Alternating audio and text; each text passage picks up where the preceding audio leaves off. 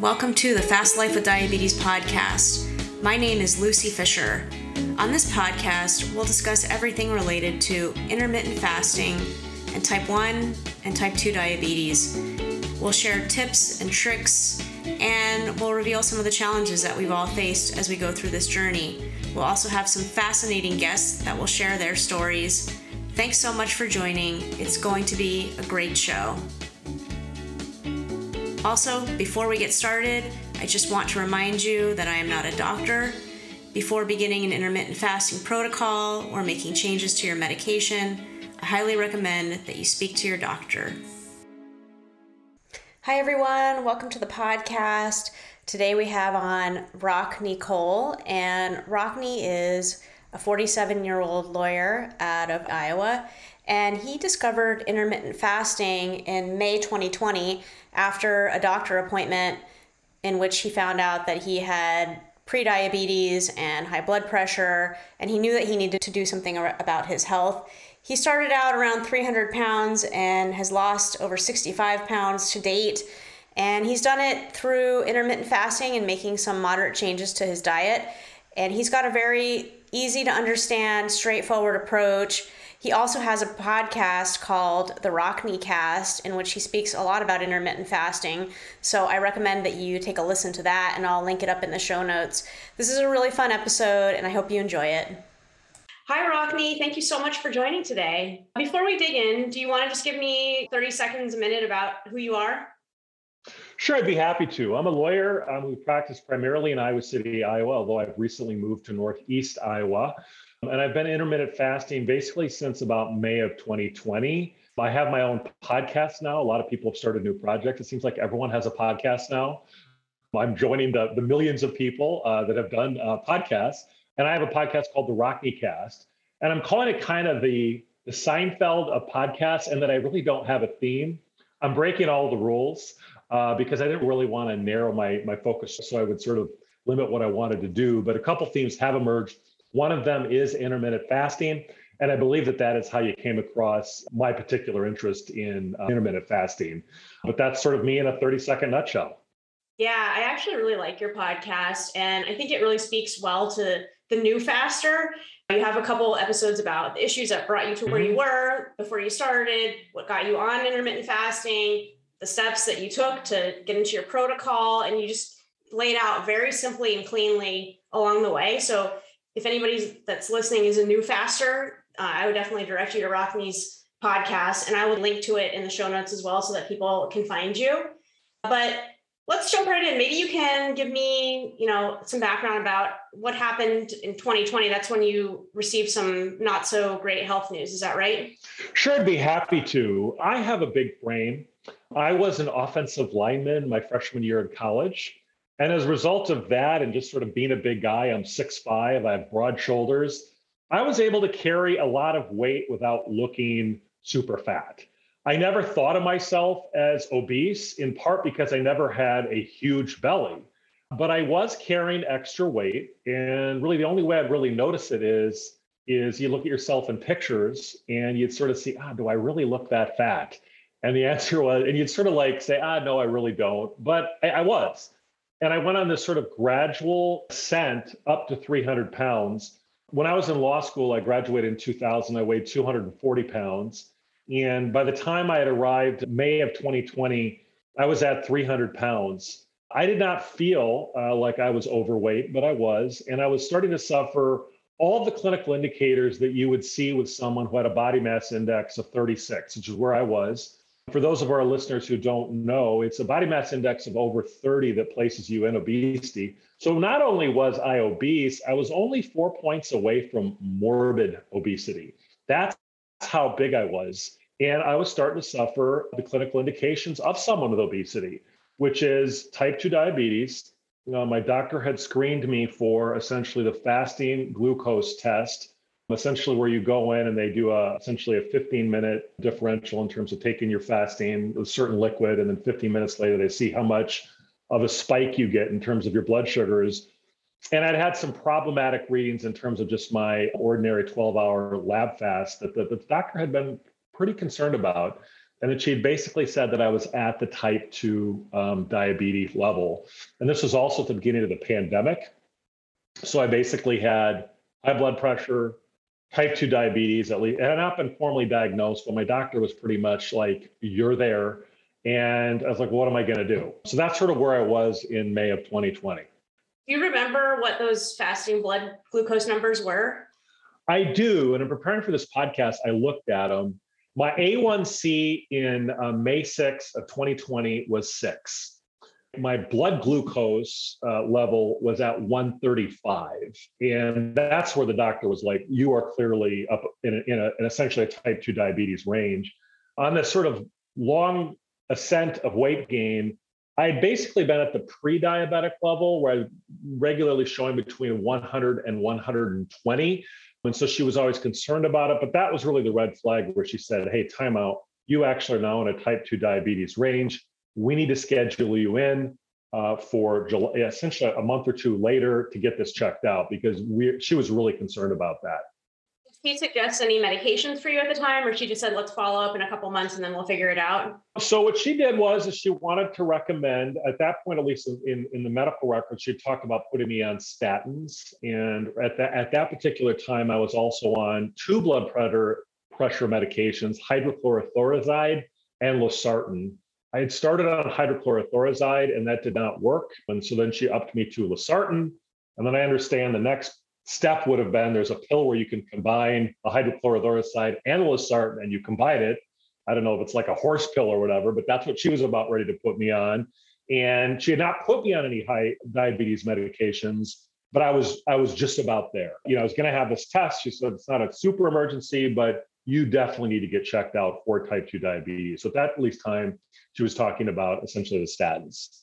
Yeah. So you really had a wake-up call at that doctor appointment.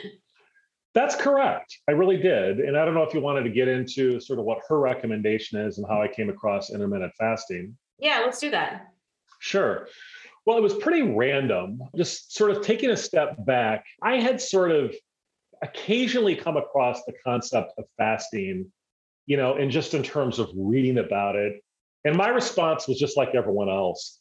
Fasting equals starvation, equals pain, equals hunger, equals misery.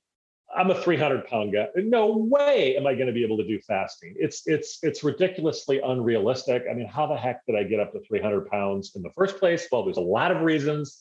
One, I love to eat. I don't like to starve myself.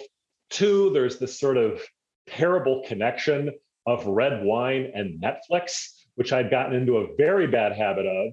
And so this led to this weight gain. And there's no way I'm going to do it.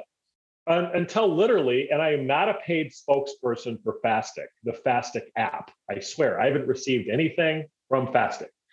But I was literally scrolling through Facebook, and there was a Facebook ad for the Fastic app. By the way, if there's any Fastic abs, execs listening to this, you can totally sponsor my podcast, and I'll totally accept your funds. But as of right now, I've received nothing. I came across this app.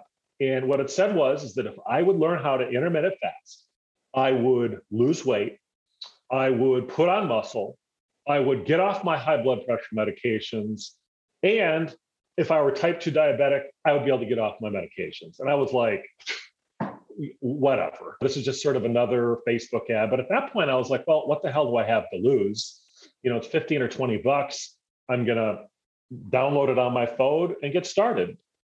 And I did get started, and it's just stunningly easy for any of these people that are thinking about getting on intermittent fasting or anything like that. But just let me give our listeners a punchline. Within 2 to 2.5 months, people were like, oh my gosh, what are you doing? And within 5 months, I don't know if you want to get, we could do it like house hunters and wait until the end for the big reveal. But I can also just share my numbers. Yeah, share them. Share away. So in terms of blood sugar levels, I went and I had an insurance physical in October of 2020. So I started in May of 2020. My insurance physical was in October of 2020. So about 5 months. My A1C, which as many of our listeners probably know, is sort of the 90-day average of your blood glucose levels, went to 5.6. Wow. And my fasting glucose for the 12-hour, where you have to not eat for 12 hours, went to 84. And in my screen that I think was at a pre-diabetic level, that was actually in July of 2020, but it was favorable enough at that time that my doctor did not say, hey, we need to like put you on meds. So it was even a little higher, but within literally 2 months or so, it had changed it. And to make a long story short, I was at 300 pounds when I did my insurance physical. I was at 270 pounds. Now I'm at 235 pounds, and I'm going to keep the weight off. Once you learn how to do intermittent fasting, and at least in my opinion, I'm not credentialed in any way, shape, or form. I'm a lawyer. It's my day job. What I like to think of myself as sort of an air traffic controller. Go to these credentialed people that I believe know what the hell they're talking about, and you're going to see amazing results. I'm not worried at all about putting weight back on, because once you learn how to intermittent fast, it is easy. I hope our listeners can at least try it. It's not too good to be true. It is true, at least as to me. And of one, it has worked just as some of the credentialed people that I consult and read, like Dr. Jason Fung, have said that it would happen. So for whatever that's worth. Yeah. And actually, one of the reasons I really like your story is that you're a daily eater, I believe, right? You Yep. fast for a certain number of hours and you eat at least once a day. And you still have had these incredible results, and you've been able to maintain them because you started in May in 2020. And you're almost 2 years in and you're still maintaining very well. So maybe you can take us back to when you started and how, if at all, your protocol has changed. Sure, it is really so easy. What I think it tends to be, it's sort of interesting when I've dived into the intermittent fasting space. That was sort of my entry point. But from there, I went into, there's a lot of overlapping tribes. Most people that do ketogenic diets tend to be intermittent fasting. And so they do really complement each other quite nicely, because you're also avoiding those sort of quick carbs like sugar, highly refined processed breads, those sorts of things.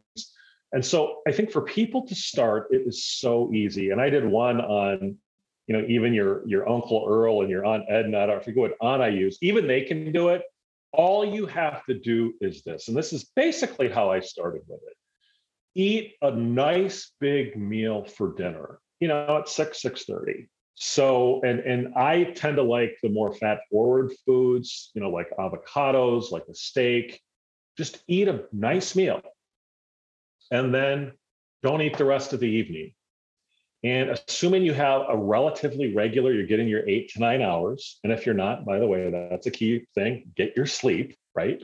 And when you wake up, and let's say you go to bed at 9 o'clock, or let's say 10 o'clock, you've watched your Netflix. Now don't break your fast. That's the key.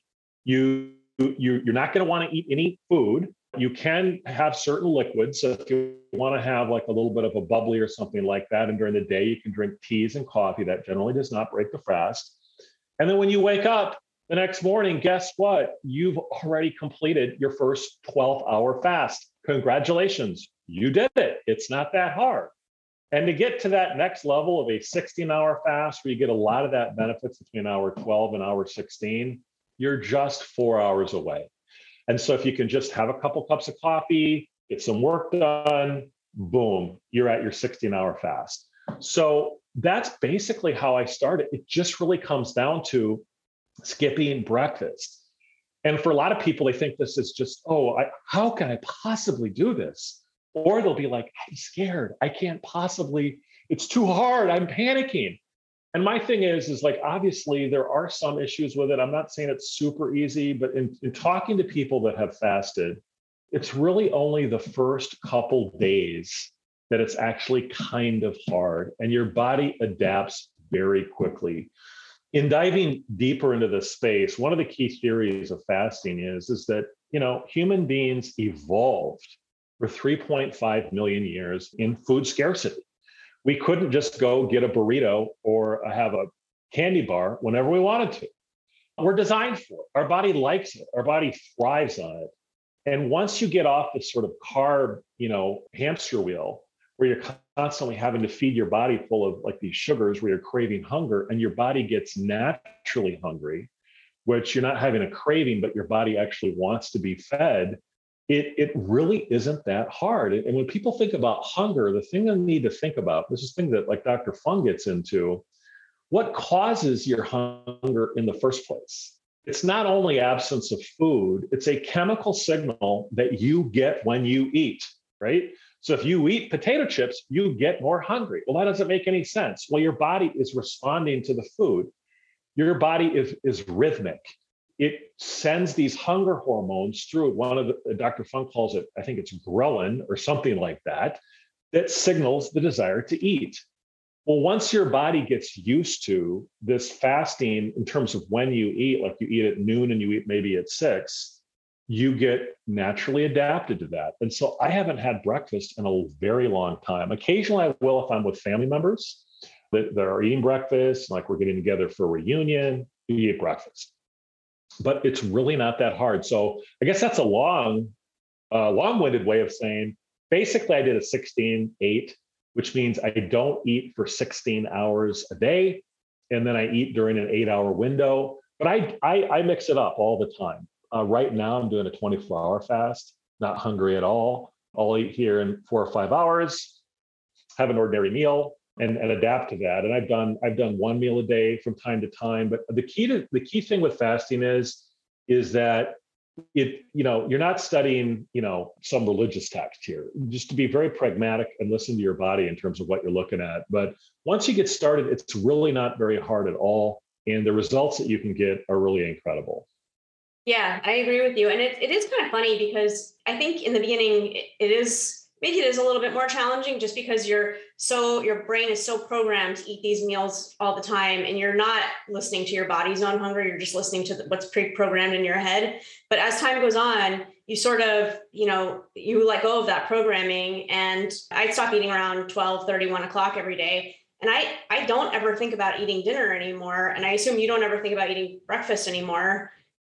It just becomes like not a thing, It doesn't. In fact, having celebrated fasting, I really don't use it much anymore. The reason why I think fasting's very helpful to start is you'd be surprised, even though you could use just essentially a stopwatch, you could use your own watch. It's just kind of nice to have an app to remind you when you last ate. It also explains how fasting works. It gives you, nutrition recommendations and exercise and staying hydrated. So especially when you're beginning, but I do it much less frequently now because now it's just sort of part of how I eat. The other thing in terms of breakfast, a lot of times you get critiques of fasting, like, oh, is it dangerous? Should we be afraid? Are you encouraging eating disorders and things like this? And it's like, look, what about when we're eating sugary cereal? We need a doc. You talk to a doctor if you're going to do that, or if you're going to have McDonald's or any other fast food. That's really dangerous too. So this notion that if you're eating an otherwise very healthful diet and you're eating during that 8-hour window, that somehow that's super dangerous. I mean, yes, talk to your doctor, but make sure your doctor knows about it. And that, hopefully, I always recommend functional medicine practitioners that have their medical doctorate. I'm also a big fan of chiropractors now. I think, they take a lot of heat, but I think they've been really ahead of the curves on a lot of this functional medicine space. And there are a lot of good functional medicine MDs, but not all doctors know about the power of intermittent fasting and its potential benefits. I mean, you probably at this point converted the original doctor that diagnosed you with pre-diabetes or almost type 2 diabetes to intermittent fasting and, the other lifestyle changes you've made.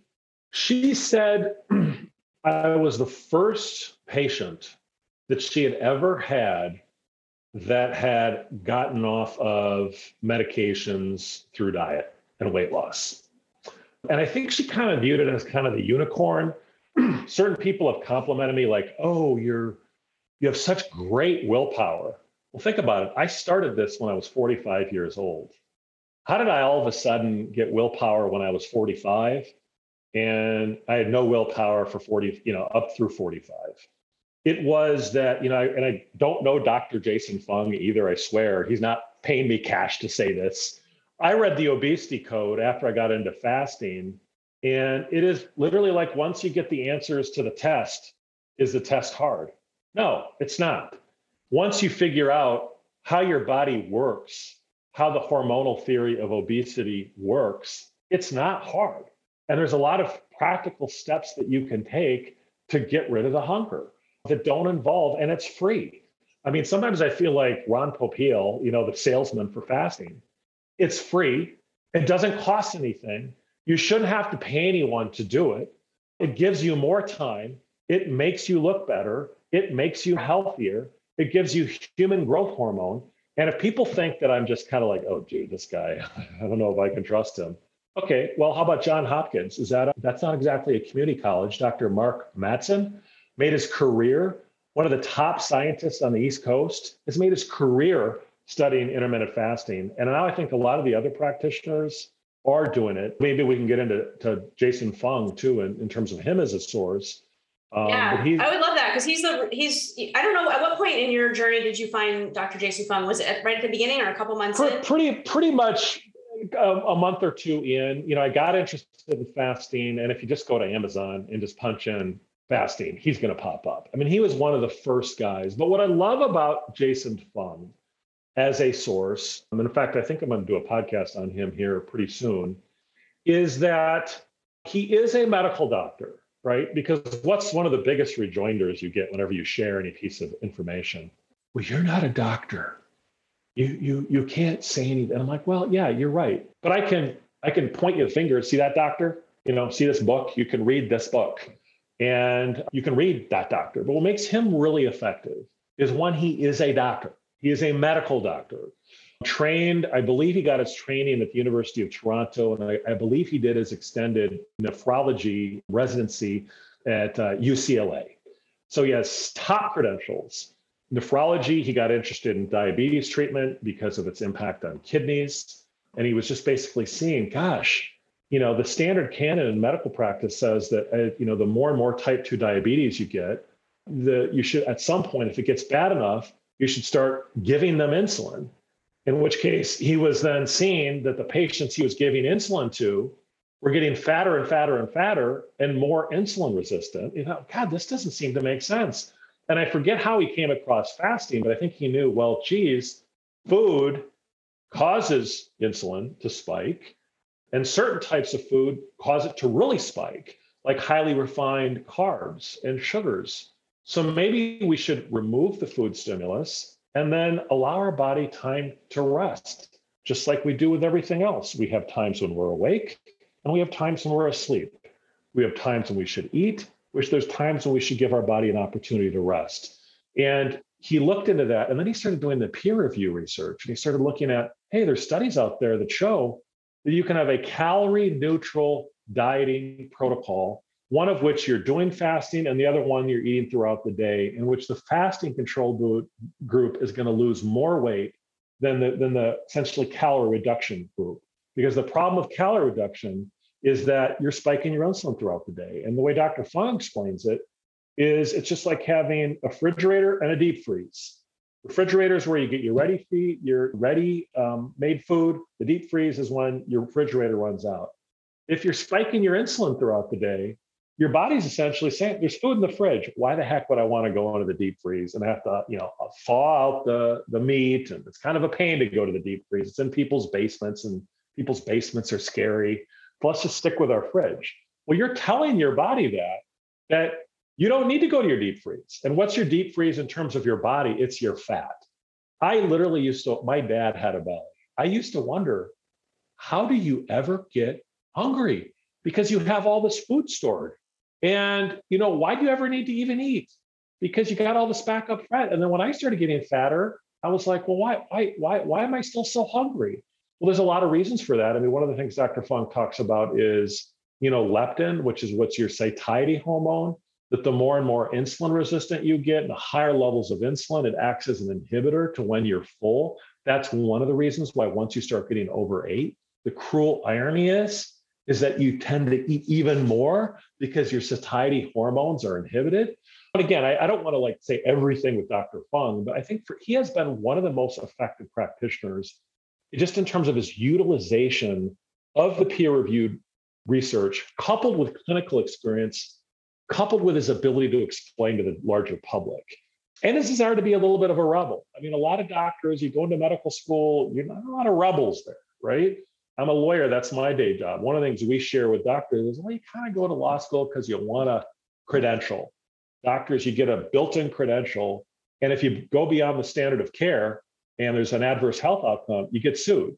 So by nature, they have to be very, very cautious. And I think with him being up in Canada, there's not as much of a malpractice risk. But now he has 20 years of his own practice, the peer-reviewed research, and the widespread recognition of the power of intermittent fasting. So I'm just saying, my bet is on him and other practitioners out there that are really recognizing the power of intermittent fasting. And it has checked out as advertised, as he said it would. And I don't know Dr. Fung, although I'd love to interview him sometime. So Dr. Fung, if you're listening, let me interview you. Yeah, no, that'd be great. No, that's a very good synopsis of his work. And I think the most important part of his work is that you've done it and countless other people have done it, and they've seen the results that, as you know, that he's promised, and it's worked. And a lot of people like yourself have reversed their type 2 diabetes or their pre-diabetes, have been able to realize all of these health gains, and it's accurate information. And, you know, yes, just like anything that you do, anytime you change your lifestyle around, there's going to be a little bit of pain involved in the beginning, but if you can push through that, then you can absolutely change your life. And once you get going, it's not really that hard to do anymore. In fact, it's probably harder to do it the other way. If you think back to your life prior to intermittent fasting. Yeah. Here's the other thing too. There's all these just sort of benefits that I had no idea would accrue. For example, a friend of mine recommended me to get a Bluetooth scale. And one of these scales where essentially it supposedly can measure like your body fat and all of this sort of stuff. One of the things, it's like electrical electrodes or something on the scale. You can get it on Amazon for like 25 or 30 bucks. But when I started this process, my metabolic age, at least according to the scale, was 51. Now I'm at about 47. By the way, my age when I started fasting was 45. So I was 45 and my metabolic age was 51. And now I'm down to 47. I hope at one point that I can, now I'm 47. So maybe I'm matching my actual stated age. But it has cleared up my complexion. I'm not as red as I used to be. I have a naturally rosy complexion. I was inflamed. You know, you get a lot of backhanded compliments once you start losing weight. Some people are like, I used to serve on the Iowa City Council, and the mayor, who now doesn't serve anymore on the council, said, "Oh yeah, you know, you're looking really good. You were looking really puffy and inflamed." Well, in terms of looks, you don't want to look puffy and inflamed. And I'm looking a little bit, got a little bleary-eyed today because I still drink a lot of coffee, and I don't care if there's any problems. Like if someone comes out with a study that says coffee isn't good for it, I don't care. I got to have a few vices, but I am less puffy and inflamed, and my complexion has cleared up. I'm not as inflamed as I was. So there's all these benefits in terms of gut issues, your gut microbiome. I mean, people just need to see for themselves it is real, and it is not just a fad. Because I think the other thing that happens in the health space is it's like, oh my God, is this just another fad, the latest thing, and how can I possibly figure all this stuff out? But it's not. I mean, at some point you have to say like, okay, at what point does someone actually get it right? And, so for me, I'm never going to go back to snacking throughout the day and eating throughout the day to get that weight back. And I just have built-in channels of accountability such that that's not going to happen. Well, and you've already been at this since 2020. So you've lost your weight and you've proven that you're well into maintenance now. So. Yeah. And I'd like to get down. So my status right now is I'm about at 235. I do encourage people to get a scale. I think people go back and forth in terms of how much you should weigh yourself, about whether that's going to be a good or bad thing. For me, it's just built-in accountability. So it was just my birthday. And I do encourage not cheat days, but once a month, take it easy. Don't fast. Take a break. Fast from fasting, right? Because your body, it is good to have it. So occasionally I'll turn fasting off and I won't fast. But then it's just good to check in. And you'd be surprised that your day-to-day weight fluctuation is very significant. And it's just sort of a built-in measure. So right now I'm about 235. I'd like to get down to about 220, but I'm at a really healthy spot really at this point, where at this point people are like, oh my gosh, are you losing too much weight? I don't think so. I still have a little bit around the middle, but I'm at a really healthy place, and I'm not concerned at all about rebounding at all, because it's not painful. A lot of times one of the critiques of at least Dr. Fung and my critique of the calories in, calories out school of dieting is that when you're eating throughout the day and you're doing calorie restriction, it's painful because your body is constantly getting a signal that it's being fed. And so if it's being fed, you're going to think, well, I'm going to need to get food in 3 or 4 hours because I am being fed. My refrigerator should be stocked then. If I'm not, well, then I'm hungry. And then so it's a painful process. And so what you see with that model of eating is that you do lose some weight, but it's painful and you're hungry all the time. That's the key with fasting. I don't know if you've experienced this, but you don't get that hungry. I mean, you can easily fast, and you almost sometimes you have to remind yourself to eat. I don't know, have you experienced that in terms of your own hunger? I agree completely. And I grew up in the Clean Plate Club, and I can never let food go to waste. It's just my mentality. But now I find myself, I'm a 1 meal a day person. Mm-hmm. And a lot of times I'll be into my meal and I'll just be like, I've had enough. And I just stop eating right then and there. My stomach must have shrunk at some point down the line, but I don't get hungry as much anymore. And I don't have food cravings. I don't feel deprived, none of that. And actually, that's something I wanted to talk to you about. You reminded me. Have your taste buds changed over time? Because I think you went to sort of a lower carb, maybe less sugar diet at some point. Yeah, I mean, I don't know if it's as much that I've changed. I definitely do try to avoid sugar to the extent that I can in all forms. I will occasionally indulge, but I do really, I read a book called The Case Against Sugar by Gary Taubes. I mean, he's one of these keto advocates, and he also does some intermittent fasting too. But I don't eat a lot of sugar. I'm definitely more keto. Keto is, with a higher fat, lower carb, moderate amounts of protein. And, most intermittent fasting practitioners embrace keto because when you do eat, you're going to want calorie dense foods that are satiating, that make you feel full. Carbs do not make you feel full. They're quick energy. There is a role for carbs. I occasionally will do carbs. I'm not dogmatic about it. There's a lot of people that talk about moderate levels of carbs because it is necessary for certain types of your brain functioning and these sorts of things. I mean, there are, but even that, you can survive on a zero carb diet, right? Because your body has the natural ability to produce the ketones that you need to be able to work, and whether gluconeogenesis or something like that. What the fancy words are, I don't know. I'm just sort of a guy that does intermittent fasting. But yeah, I mean, so you do start craving, and one of the beautiful parts about the health of fasting, which I absolutely love, is there's something magical about breaking a fast. You don't crave potato chips. It's like your body sends you a message like, look, dude, you haven't eaten for 16 hours. You better not give me garbage. You better not. You better give me healthy food. And you better give me, and if you're going to give me carbs, at least do some research and get some slow carbs, like some sweet potato, or, you do start craving healthy food. And here's the other thing. People talk about, well, is it going to cause, it tends to be, I don't know, I hate to be, with women, there's a concern about eating disorders if you're already slim and these sorts of things. But here's the thing about fasting. It's also important with weight reduction, calories in, calories out. There's actually a case to be made for making sure that you're not lowering your calories too much, because that can trigger a lower basal metabolic rate, lower energy expenditure. So there's actually a case to be made for making sure that your calories are at a point where you're encouraging the fat burning and you're encouraging your body to know that it is going to be fed when you do eat. And so that sort of addresses that concern. I mean, most of the critiques of fasting are by people that have not fasted. It is not starvation. It is time-restricted eating. It is voluntary. And, again, a good fasting protocol recognizes what, the feasts and fasting. So hopefully, if there are times throughout the year when you're not turning off your fasting lifestyle, then you're not doing it right. Thanksgiving, I did one on that. I just didn't have 3 plates of food, but I had a big, huge plate of food. When I'm at my birthday, I just celebrated my birthday. I did not fast. The critique is, oh, you're going to be isolated.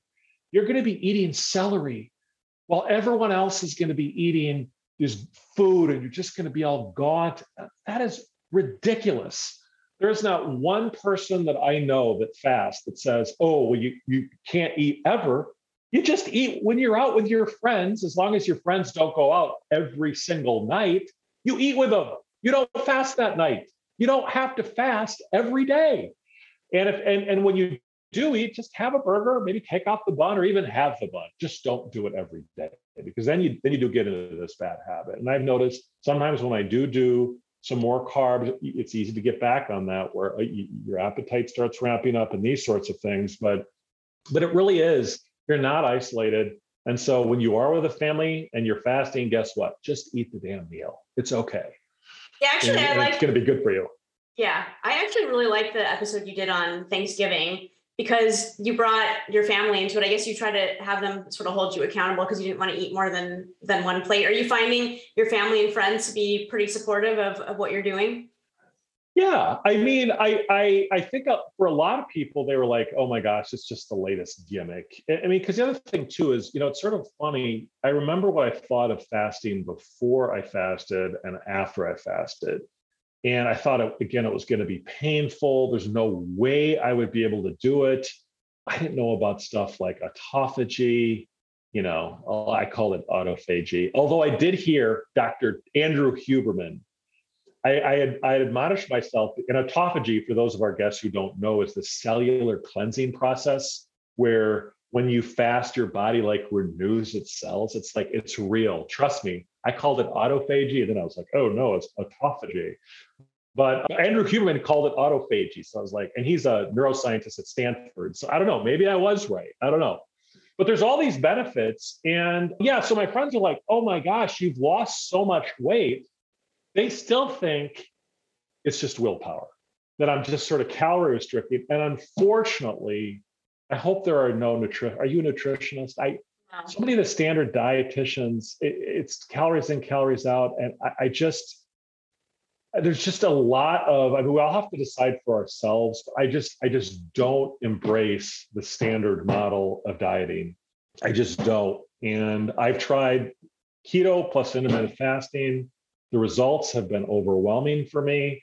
And all of my blood markers, they're all good now. So yeah, no, the results speak for themselves. Yeah.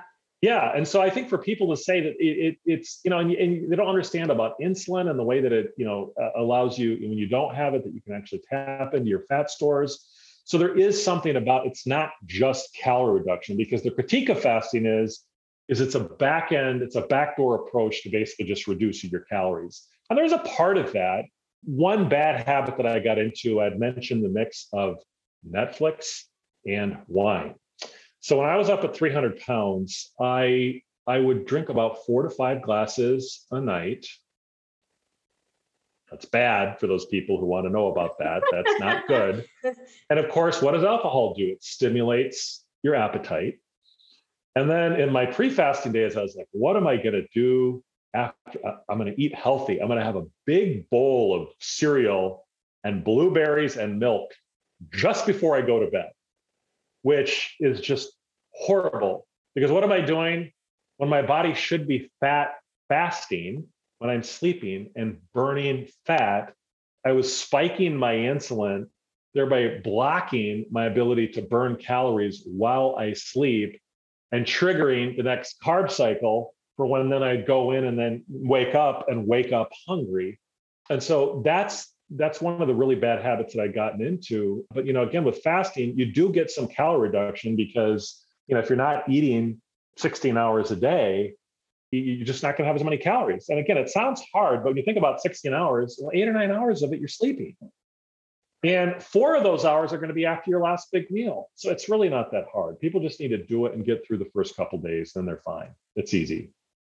I definitely hear your point on eating something before bedtime and you're spiking your insulin overnight. That's really a tough thing to go through. And actually, I'm a type 1 diabetic. So I'm, highly aware of whenever I put food into my body, what happens with my blood glucose levels and just the spikes that occur. And one of the really, really nice things about fasting is you deal with whatever, you eat your meal, your body deals with whatever's in there. You give yourself, if you're type 1, insulin for that meal. And then after the meal's out, all you have is just a baseline level of insulin, which is the same as what you have, but your body actually produces it, mine does not. And you're just smooth sailing. And the idea that you were interrupting that right before you went to bed, yeah, I mean, that's a bad habit that I'm glad that you broke, because that will definitely, probably more than any other time of the day that you ate, that probably packed on the pounds the most. Yeah. And I think you had mentioned you're a type 1 diabetic, meaning your body does not produce insulin naturally and you need to insert insulin into your body. One thing I do want to emphasize is for all our listeners, especially with a type 1 as well as type 2, or if you have any specialty, do talk to your doctor. Obviously, with blood sugar, with a type 1 diabetic, incredibly complicated, way beyond the scope of my credentials to be able to talk about what you should or shouldn't do. But I hope you're able to talk to a doctor that knows something about intermittent fasting, because that is the flip side of type 2, because type 2, correct me if I'm wrong, is where your body becomes insulin resistant, right? And that it's not, you need to produce more and more levels of insulin to be able to get the same amount of, like, to be able to absorb the nutrients into your body, which is one of the functions of what insulin does. And if you're type 1, you're not producing the insulin. And so your body, like if you didn't have insulin, you would starve to death. And that's what Dr. Fung noticed, was that one notice. I mean, if you don't have insulin, you starve to death. If you're obese and you're inserting insulin, you put on a whole bunch of weight.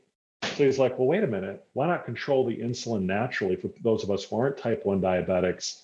And you do, and I don't know if he's done as much with the type 1 versus type 2. I think it's primarily the type 2 space. Obviously, you can't reverse type 1 naturally, but for type 2, to be able to reduce your body's need to have those excessive amounts of insulin in your body and to become more insulin sensitive and more efficient, I think the track record is much stronger with her. But do talk to your doctor.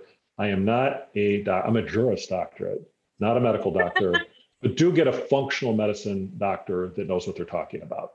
Yeah, I think that's really good advice. And definitely people should speak to their doctors. It's just funny, a lot of doctors that are not functional doctors really don't know very much about intermittent fasting. So you may have to educate your doctor along the way, especially as a type 1. I go to an endocrinologist every quarter. She didn't really know much about intermittent fasting, but she said, your blood sugars look good. Go ahead and keep doing what you're doing. But for those people that are listening and their endo is saying, I don't know anything about this, maybe you shouldn't be doing this, either find another endo, maybe find a functional medicine doctor, maybe you need to make a switch, but you definitely can do it. It's just a matter of you have to make some tweaks. One of the things I really wanted to speak to you about is, so you were pre-diabetic, your fasting blood glucose was 135 when you went in May 2020. Did you feel, I want to compare and contrast it to now, did you feel like your energy levels were a lot lower at that time versus now? Yes. One issue that I had when I was obese is that I used to, in fact, it actually caused some conflict. I mean, this is probably beyond the scope of this, but with my previous wife, we had this conflict because on Saturday would come along and I like to take naps, right? And I part because I was exhausted from the week and I was kind of stressed out. My day job as a lawyer, which is not exactly a relaxing profession, but I took naps, and I would take these naps where you wake up and you feel really kind of tired. And it's just, that was kind of my weekends is I would in the afternoons take a nap, and it actually caused some conflict. And now I literally don't remember the last time that I took a nap in the afternoon. I don't remember it. And here's the other, I did one on the side effects of fasting. Here's one of the things with fasting that makes it really, really powerful, which is one of the reasons why you want to fast from your fast. It is a stressor on your body. It's what's called a hormetic effect. And your body likes food. It wants to be fed, and it's stressful. And so when you're out, when we're out in nature, when you didn't eat, does it make sense that you would have less energy or more energy? Would you rather face a fed wolf or a hungry wolf? Or a fed lion or a hungry lion? I mean, when your body is hungry, there's all of this adrenaline that surges through it, which so what you will feel with, and I had no idea, why do all the religions fast? The mental clarity that you have, and this isn't just a placebo effect, this is real. Your body produces all of this adrenaline and your energy is just off the chart. So one issue that I dealt with early on is I loved it so much. I know at some point I was getting too jazzed up with all my stressors. I was taking cold showers and I was fasting and I was just sort of like, at some point I was sleeping like 3 to 4 hours a night and I was like, oh, this isn't good. And occasionally, here's the nice thing with carbs, because is that carbs are good for producing, serotonin, so you can sleep. So some people do sort of more high fat during the day, during their active stage, and then maybe do some carbs in the evening so they can sleep better. But my energy levels are off the charts, and I get up 4:30 to 5 every morning now. In fact, I slept in today at like 6:30, and it was very unusual because I used to sleep until 6:30 or 7. Now I get up at 4:30 or 5. So I felt kind of lazy. But yeah, my energy, I don't remember the last time I took a nap. I never nap anymore. Right. Yeah. So do you still take your blood sugars at all? Or I should have. Last fall I had one scheduled and I just didn't get to it. So I think I am going to do a subsequent lab panel just because I frankly just want to confirm to especially members of my podcast, listeners of my podcast, hey, here I am, 18 months out. I guess now I'd be coming up on 2 years of fasting with May of 2022. I'm very confident, though, that they're going to be at a good level. So that is one limitation of my data so far, is I really only have one snapshot, but it was a very dramatic snapshot from where I'm at. But I'm very confident that they're going to be good. Yeah. I mean, the other thing you could do, too, is just get a home meter, blood sugar meter, and just check it in the mornings every once in a while and just see where you're at. But I'm sure you're right. I'm sure your blood sugars are back in the normal range with your weight being under control and so much fasting and making some changes to your diet. Like, I'm sure it's great. Yeah. And I'll definitely be, listening to hear any updates in your podcast about future doctor appointments. But before we run up on time, is there anything that you want to tell people that maybe are new to fasting, or maybe they're also pre-diabetic and they're thinking about starting this lifestyle? One of the reasons I really love your podcast, like I said earlier, is that I think it's so good for new fasters. And I think you just really have a way of speaking to people that are just trying to get into this space and maybe have some concerns or some worries about what's going to happen to them. Do you have any parting words of wisdom for them? Get started. Don't fear it. I see all these people having had a dad bod. I'm speaking mainly to men.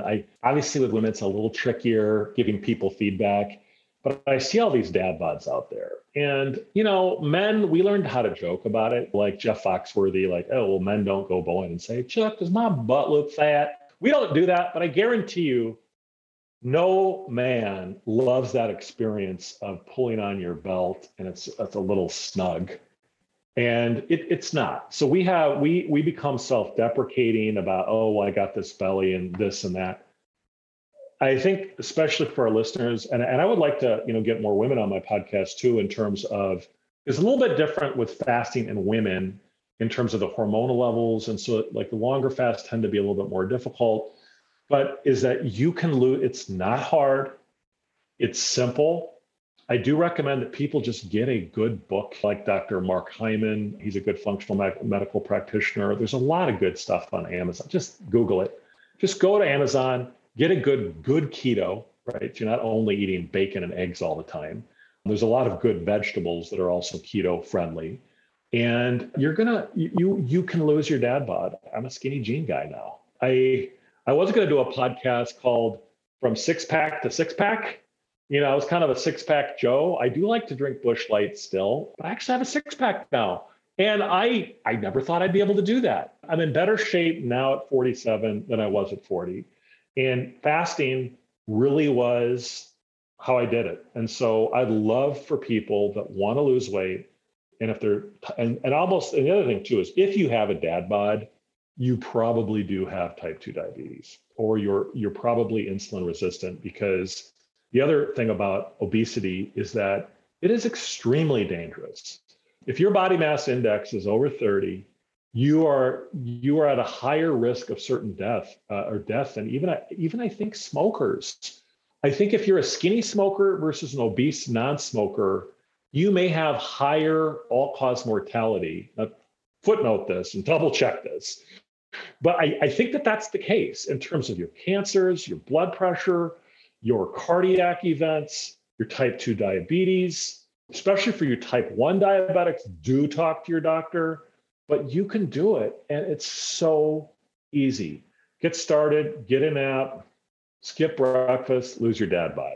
Yeah, I love that. And I love that message. And, doing intermittent fasting not only cured your pre-type 2 diabetes, but it also cured a variety of other health ailments. And I've heard that from other guests too. Like, it's one approach and it deals with almost everything, if not everything. So that's the beauty of it. Yeah, it really is. And, again, I think a lot of times it's good for people to be skeptical.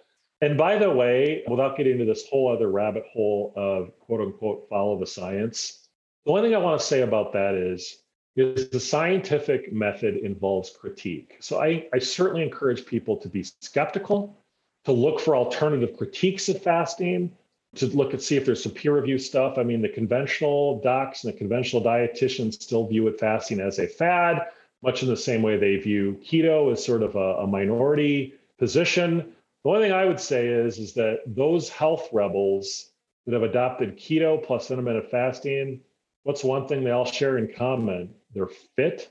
A lot of them are muscular, and a lot of them look great. I don't think I've seen someone that says, yeah, I tried intermittent fasting and keto and I gained a whole bunch of weight. They all look great. So, and their numbers prove it. So get started, get healthy, lose the dad bod, get a six pack, get energy. It's all been real, at least as to me. And as to members of our audience, they can find out for themselves, but they will see results in about 6 to 8 weeks. People will say, oh my gosh, what are you doing? And I'm not being paid anything to say this. This is just my experience. Yeah, I love it. And the beauty of intermittent fasting is it's free, just like you said earlier.